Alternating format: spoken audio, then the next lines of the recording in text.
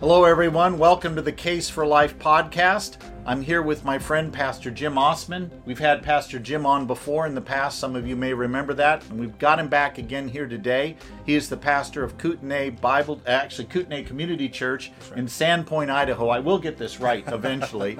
And Jim has written several books, including this one that I really like, Truth or Territory, which is about the true nature, the biblical nature of spiritual warfare, not the Ghostbuster stuff that says we go looking around to bind demons and claim territory for God. Rather, the systematic and deliberate practice of preaching truth, mainly the truth of God's Word, to take down ideas that exalt themselves against the knowledge of God. And that spiritual warfare is really more about us taking captive false ideas and subjecting them to the truth of Scripture rather than, praying hedges of protection and doing what really amounts to what feels like, I say jokingly, Ghostbuster theology, but that's what it feels like. And I appreciate that about Pastor Jim's work.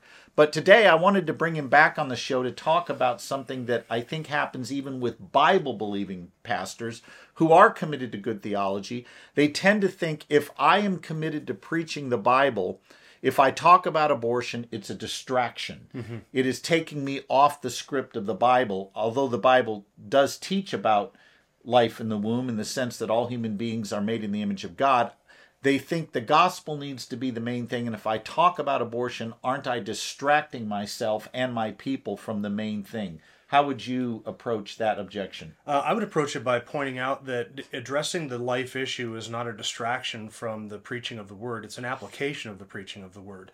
It's not a distraction at all. Sometimes we have to specifically and in a very focused manner direct people's attention toward a particular evil of our society or culture, whether that be slavery or child abuse or abortion or child trafficking. Those are ways of dealing with that and thinking about that biblically should be the fruit of expository teaching.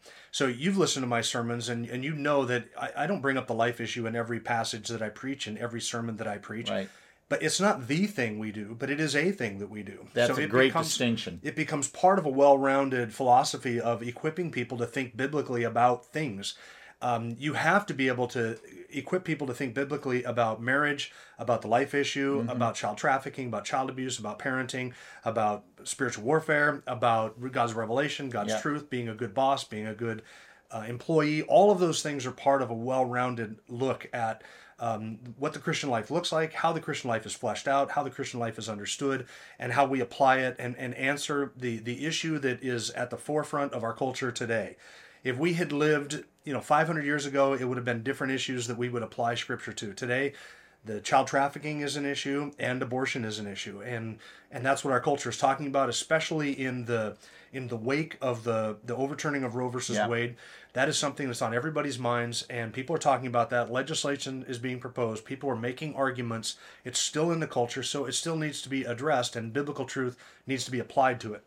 Is it fair to say that exegetical preaching, meaning the systematic teaching of the Bible, verse by verse through the text, is our primary responsibility, but within that there is room for topical teaching mm-hmm. that helps believers think biblically on these key issues? And I can see now, I've had people say to me, well, how does the pro-life issue relate to the gospel? They say that to me almost sarcastically. How would you respond to that objection? Well, what would you give somebody who has had an abortion or paid for an abortion? What hope are you going to give them? What answer are you going to give them for the guilt that they have? That's where the gospel comes in. Yeah.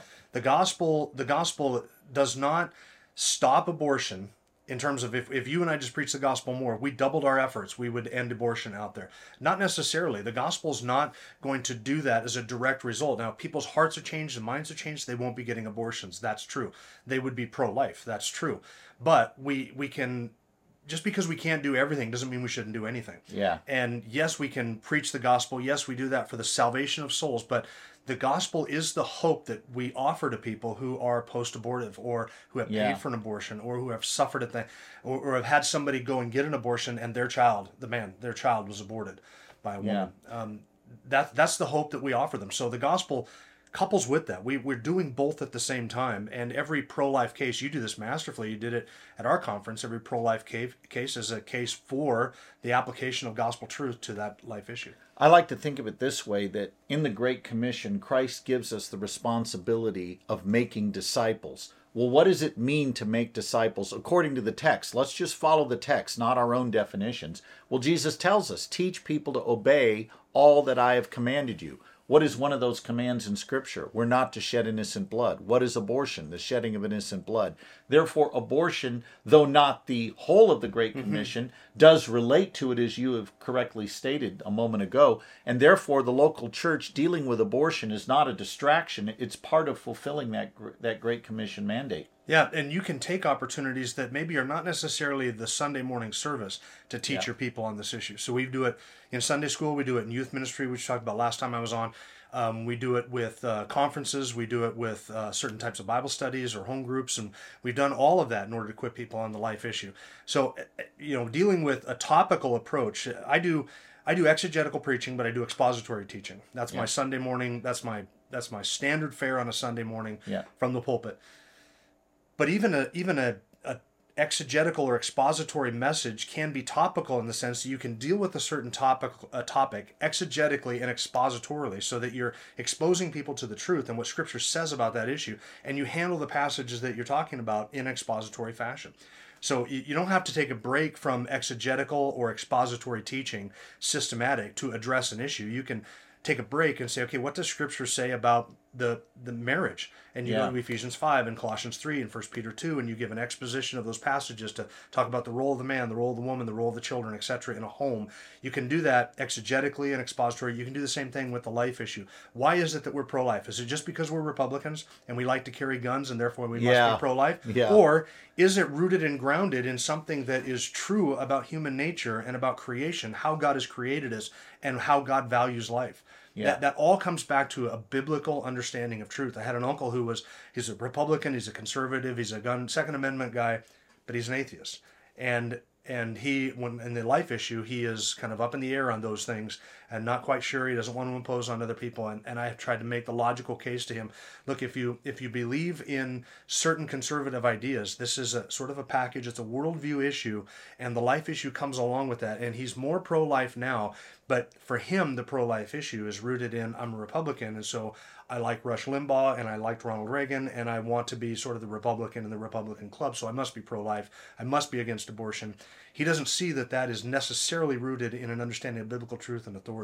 Yeah, and I think that's where we as Christian leaders and speakers can help people connect those dots the way you're attempting to do there. One of the pushback issues we get from Christians goes like this. I don't want to convey the idea that God is a Republican. And if I start talking about pro-life, I start talking about these issues, then people are going to paint us into a box and think that we're making the case that you have to vote GOP or you're not saved. Now, I happen to believe that, but no, I'm kidding. But how would you help that pastor have the courage to take on an issue like abortion when he is so afraid that politically he doesn't want to get painted into a particular box? Yeah, I would say apply that thinking to other areas of the culture and on the political spectrum. Would you say the same thing about the homosexual agenda, about drag queen story hour in your local library, about sex trafficking? Would you say the same thing about the slave trade?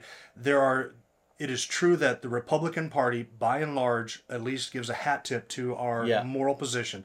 The Democrats are actively opposed to it, seeking to undermine it and destroy our way of life. That's how I think it's currently cashing out.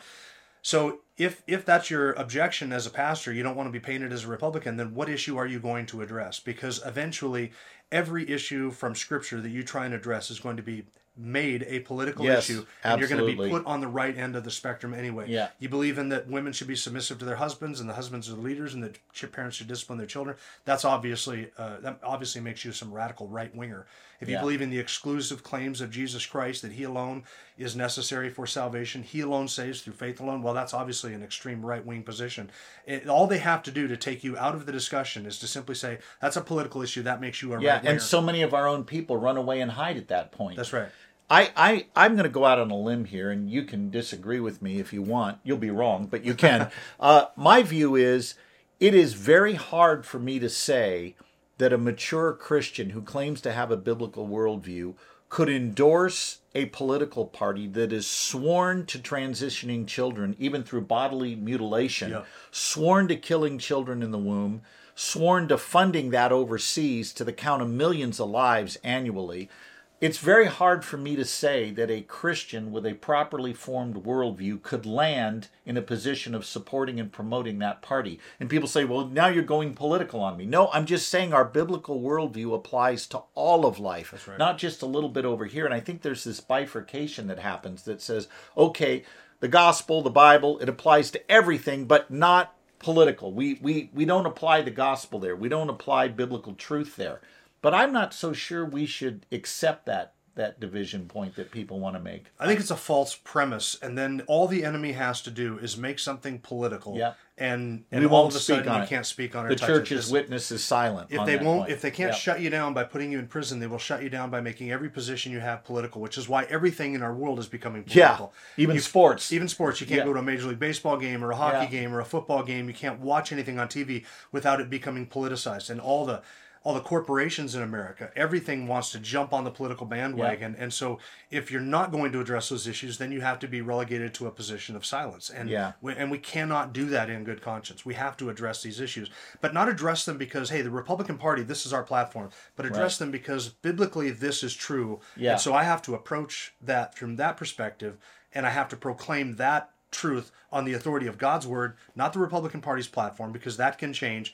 And quite frankly, there's only one party that hates me more than the Democrats, and that's the Republicans, because they've run away from the fights, they compromise on things, and I'm forced to vote for candidates. They're part of that party, but that party has compromised on so many things, and it is becoming a uniparty system.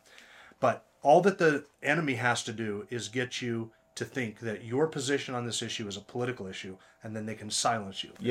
We cannot buy that premise. And when people say to me, well, you sound just like you're a Republican. Well, maybe I do, maybe I don't, but that's the genetic fallacy. The question is my position biblical and true? Is it reasonable to believe? If it is, whether I'm a Democrat or Republican is irrelevant. The question is does it line up with truth? And I worry that we've kind of sacrificed the truth question for appearing more moderate, not being aligned with one particular party. I would just follow up with what you just said a moment ago. I am not committed to the Republican Party as an absolute principle. My support for that party is provisional, and it depends on what other options are out there and to what extent are they lining up with biblical truth. No political party is perfect, and I think that's a cop-out we get from some Christian leaders. Well, no political party is perfect. That's true, but it doesn't follow that some aren't better than others at limiting evil and promoting the good, and a properly informed biblical worldview ought to apply to our political lives as it does our private lives. There shouldn't be that bifurcation. Yep, that's right. And when we address these cultural issues, we have to address them from the perspective that the authority of God's word says this. And we have to make that, we can't hide that behind a bushel and say, or under a bushel or behind a bush, and then try and reach the culture as if we're just coming to them from human reasoning or at the standpoint of human methodology. That's what Truth to Territory is all about. We have to come at them with the truth. And yes, this is true. The Republican Party may affirm this, but this is true not because it's affirmed by the Republican Party, not because philosophically I can make the case, but because God reveals this is true. And then the fact that philosophically it works, fact that logically it's coherent, the fact that it is effective and good for human flourishing is because it is true and because God has created the world this way. And these things are true regardless of whether we affirm them or the Republican Party acknowledges them or whether I even know that these things are true or not. They work because they're true. They're not true because they work. That's right. That's a great point. I think a lot of people think that just because a particular party or group adopts a position, if I adopt that, then people are going to paint me into that corner. No, we need to be people committed to objective truth, which means our statements, our beliefs should match reality, whether anybody else acknowledges them, whether we even know them to be true. Truth corresponds to reality objectively, and it's not true because I think it true or feel it true or speak it true. The book is called Truth or Territory by Pastor Jim Osman. I highly commend this to your reading. Hope you will get it on Amazon. Thanks for being with us, Pastor Jim. Appreciate having you. It's an honor. God bless you, everyone. Hope to see you soon. Visit us, if you will, at caseforlife.com or prolifetraining.com. Or you can also find us on social media at Scott Klusendorf, my page at Facebook, and also at prolifetraining.com. We'll see you next time.